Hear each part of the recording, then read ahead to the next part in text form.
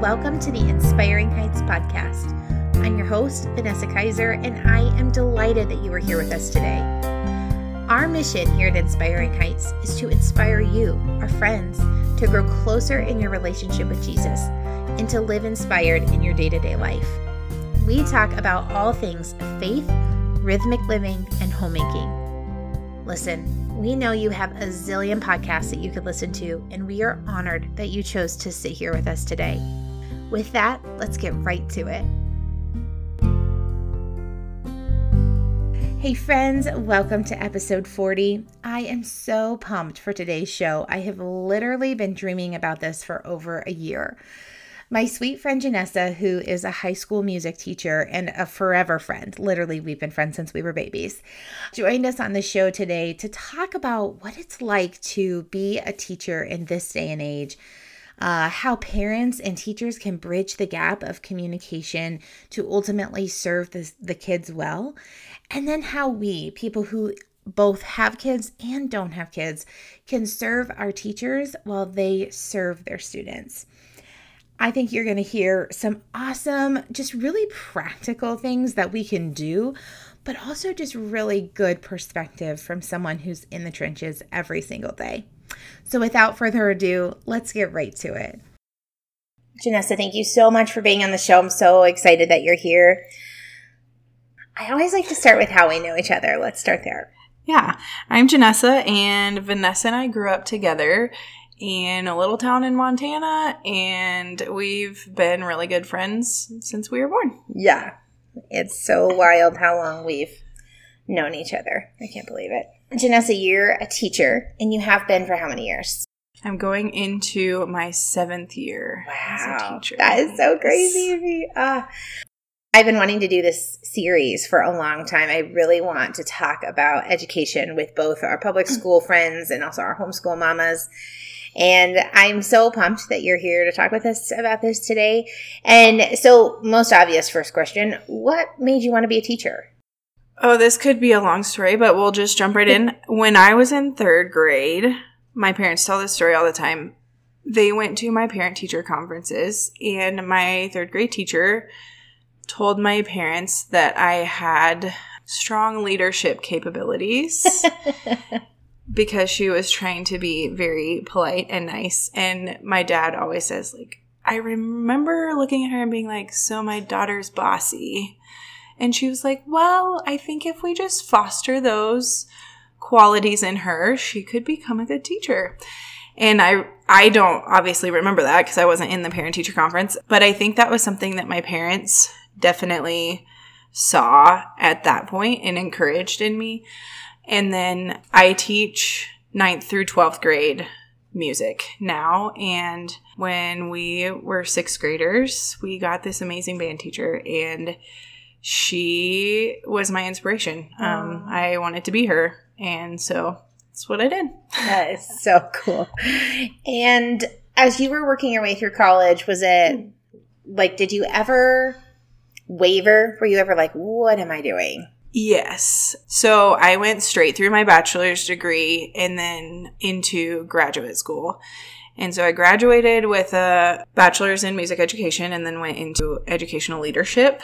And I would say it was probably my junior year of college. I was like, I don't know if I really want to be a teacher. Honestly, the thoughts were teachers don't get paid enough. I could do something that took way less of my time and make way more money. Yeah. And then I went into my student teaching my senior year, and I was hooked. And then I did grad school and I was a graduate assistant volleyball coach, and I was, coaching the JV team at the college there. And I didn't think I would ever go back into education at that point because all I wanted to do was coach. Yeah. But I knew that was going to be a way harder thing for me to get into because, I was at the college level and so many different things. And then, God does amazing things. And my first teaching job just kind of fell into my lap. I had a bunch of mentors that said hey, this job is open. You need to apply for it. I know you're going to get it. And so it was not easy to get the first job. Obviously, I had to interview and everything, but it was a quick interview process. I knew less than an hour after the interview that I had the job. Oh, wow. And it just felt like it was right. And so then it's all history from there. I taught elementary school first, and then that wasn't necessarily my jam, but I would maybe go back. Okay. And and then I moved to Wyoming. That was in Oklahoma. I moved to Wyoming and have my current job and absolutely love it. Oh, that's so amazing.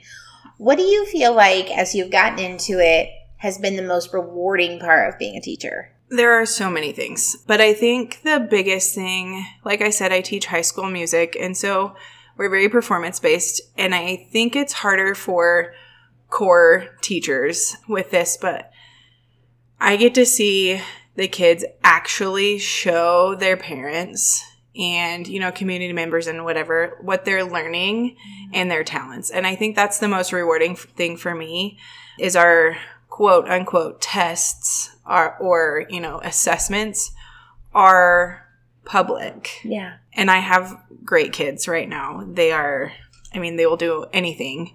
I think that's the most rewarding thing for me. And I think every teacher would say this, but like light bulb moments, really, truly, when a kid is like, I finally understand what you've been saying. and then they can move past that and like keep building on their experiences and on their knowledge and everything. Yeah. It really is cool to see.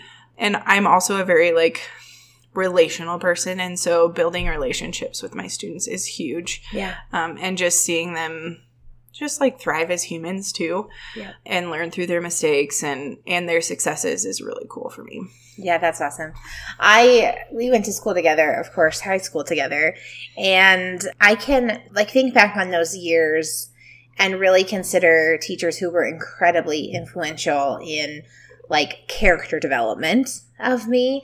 And every time I think about like you doing your thing, I think about that and I'm like, oh, it just makes me so proud. You're building their little characters. It's awesome. And I think for us, it was a lot of the same teachers. Yeah. Which makes sense.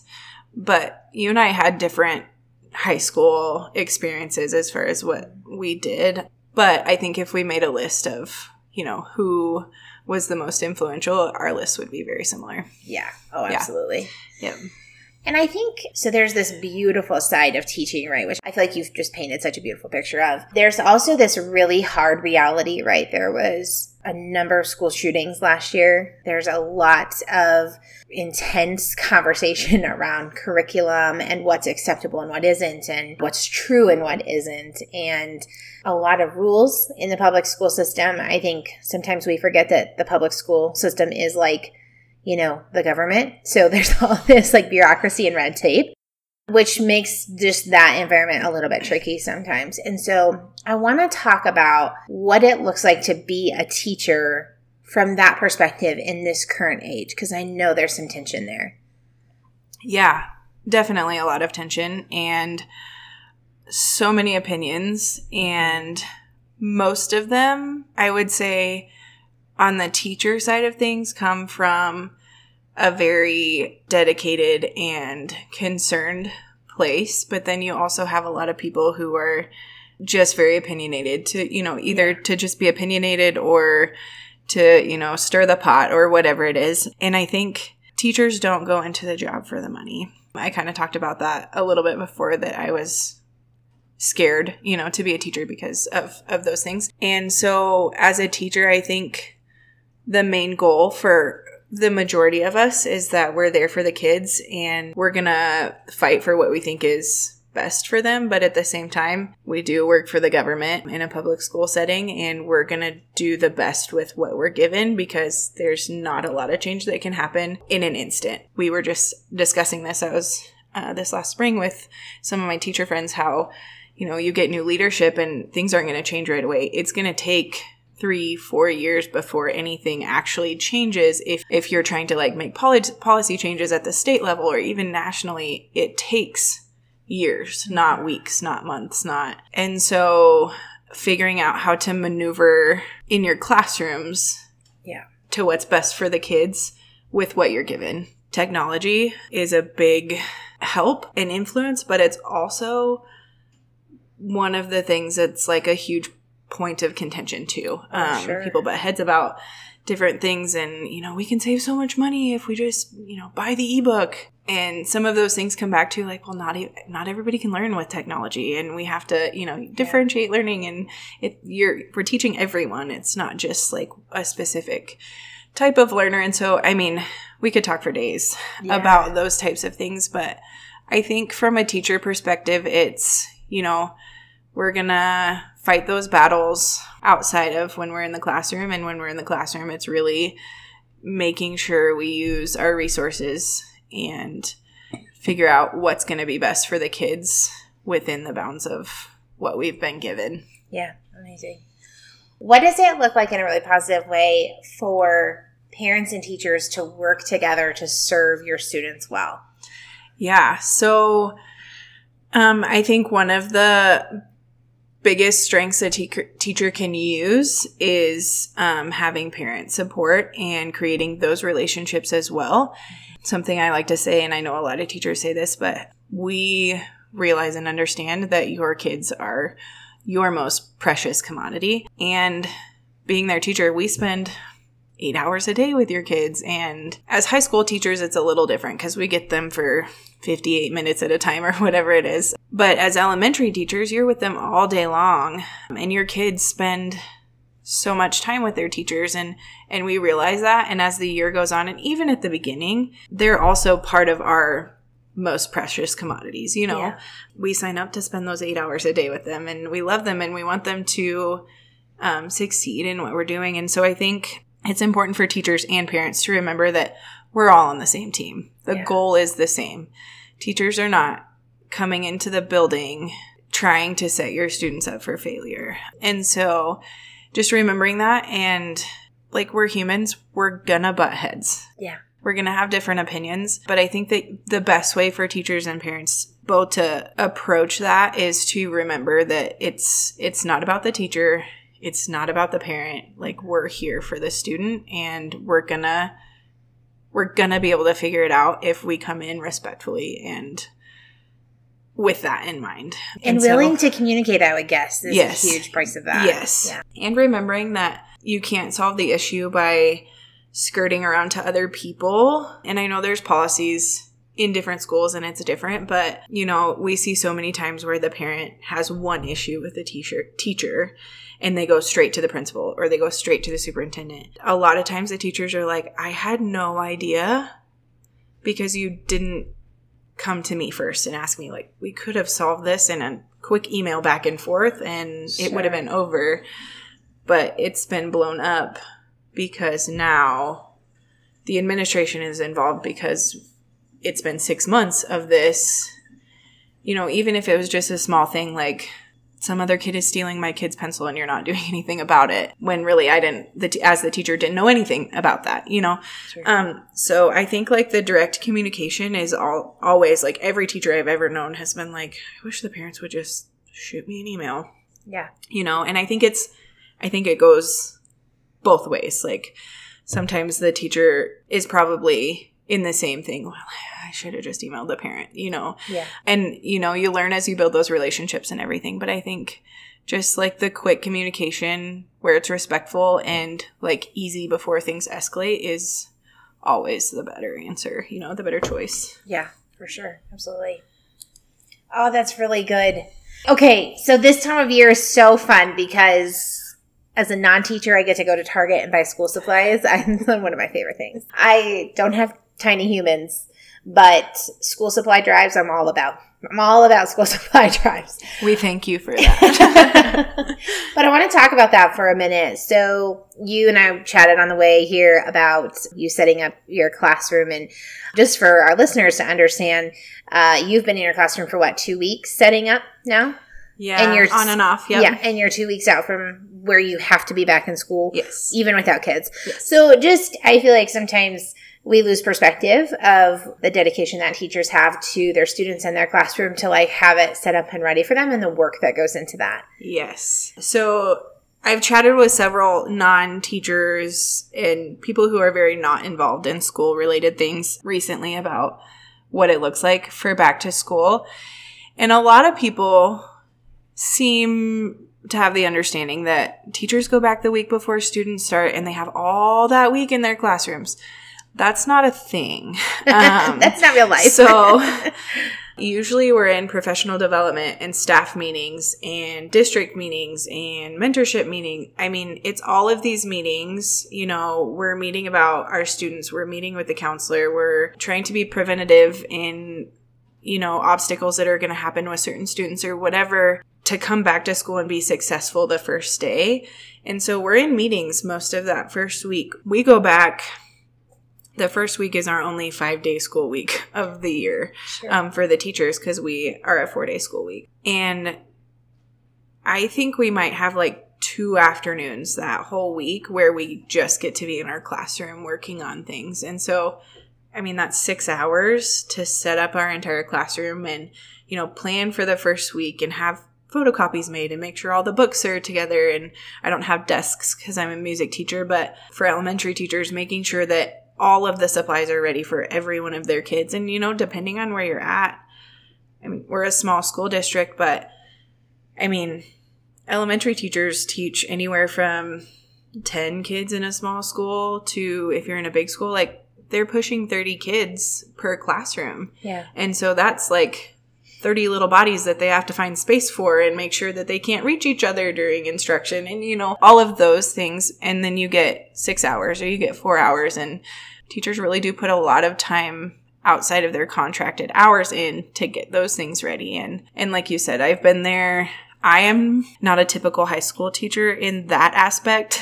I do spend a lot of time in my room beforehand.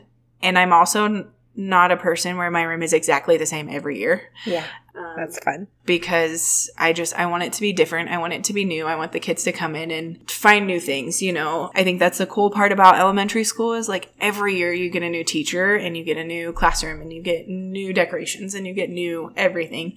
And then once you get to high school, and you probably remember this, like I have the same English teacher and it's in the same classroom and nothing ever changes and our desks never move and, you know, and kids are kids even into their teens, and they like that new surprise, and not everything is different. We still have the same classroom, but I like to change it up and make it interesting and fun for the high school kids too. Yeah, so, that's really cool. Yeah. As you prepare for back to school and as like people who love teachers, love students that are going to show up on the first day, what can we tangibly be doing to serve you well in this season as you're getting ready? I think the biggest thing is like definitely to pray for us. Like it's huge. You may not see your prayer efforts, but we feel it. You know, we're transitioning from summer, which for a lot of us is not a job in the summer. You know, we get to sleep in, we get to do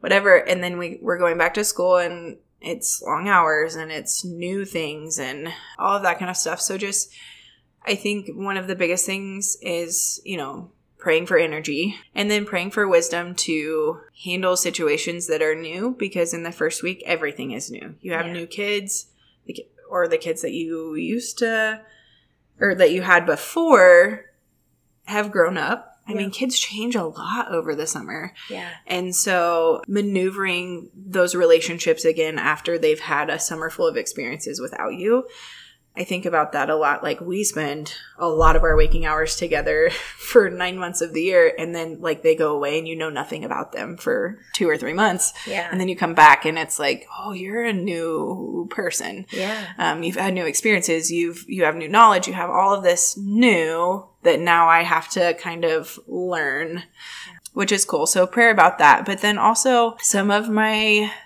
favorite times when I was teaching at the elementary school, we would go back early, you know, and there were parents that volunteered to come in and just, can we staple stuff on the wall for you? Or can we sharpen all your pencils, or whatever it is?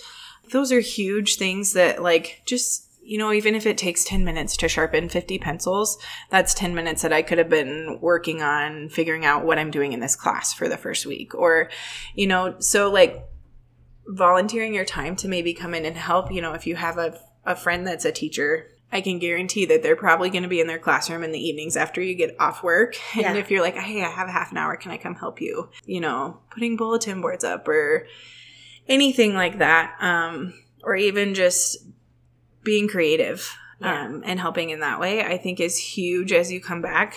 And then also for those of you that are parents, preparing your kids to go back to school in a way. I think it's really cool for parents to be able to teach their kids to pray for their teachers before they get back to school. And I mean, kids know a lot about us by the end of the school year, and they know a lot about their classmates. And it's a cool avenue for parents to teach their kids about prayer for someone that, you know, they're not related to, because I think oftentimes parents are like, let's pray, and we're going to pray for grandma, and we're going to pray for grandpa, and we're going to pray for our family, but also like pray for your teachers. You know, we do have hard jobs. Yeah. And so I think that's a cool discussion to have too with your kids. Oh, I love it. That's really good. That's really good. And participate in school supply drives. Yes, that too. and school extracurricular functions or stuff that, this is kind of another little tangent, but when we do back to school night and we do family nights and there are things, teachers put a lot of time into those because we don't ever get to meet the parents. Yeah. And spend time with them outside of, you know, you have a 15-minute parent-teacher conference because we have to get 45 of these in 2 hours or whatever it is. Yeah. And so those are cool ways for teachers and parents to connect outside of parent-teacher conferences when we're only talking about your kid and how they are performing in school. Because it's not really all about the performance, but that's, you know, back to how things are set up and different things like that. So like back to school night is a fun way to like come in and connect with the teacher and ask them how they're doing and ask them like, are you excited for the year? Like we love to talk about that kind of stuff. Most of us. Yeah. I can't talk for everyone. And so, yeah, I think participating in those things when you see them happening and, you know, be part of the parent-teacher organization or whatever your kid's school calls it. Ours is the Parent Advisory Committee, and I think those relationships are built when parents come and support those kinds of things. Yeah. And I'm a yes person. I don't say no very often. I'm learning to do that. And, you know, I'm not saying that you need to do every single thing that your child's school asks you to come to, but participating in some way in those, like, is encouraging to teachers. Yeah. If that's something you're wanting to work on. Yeah, absolutely. Oh, I love it. Well, thank you so much for sharing your heart with us. This was so fun. Before we go, I always like to ask, what's been inspiring you lately? Oh, so I bought a house about 1.5 years ago, and it's been a slow process to get everything settled in. And this summer, I was able to organize my craft/storage room. Yeah. And so I've been able to spend a lot of time in there doing things that bring me joy and stress relief, like making things with my Cricut and painting and some of that kind of stuff. And so being able to be creative and also make new things for my classroom and that kind of stuff has really been fun. And then just being able to just sit and scroll through Pinterest when I have time and like, oh, I would really like to make that, or so-and-so would love this. I think I'm going to make it. I'm for sure a gift giver. And so being able to do some of those things has been really fun for me. I love it. I love it. Well, thanks for being here, friend. Yeah, thank you. Friends, thank you so much for listening in today. Don't forget to subscribe to the podcast so you never miss an episode. If you're so inclined, we would love for you to leave a review of the show wherever you listen to podcasts. This helps potential new listeners to get a feel for the show before they even hit play. You can find us on Facebook and Instagram at Inspiring Heights. If you haven't already, you can sign up for our newsletter, Inspiration from the Moment, by visiting our website, inspiringheights.org, and hovering over the Contact Us link. If you have friends that aren't yet subscribers, please share the podcast with them if you think it's something that would be helpful and inspiring to them. Okay, friends, until next time, take a deep breath and be inspired where your feet are. Bye for now.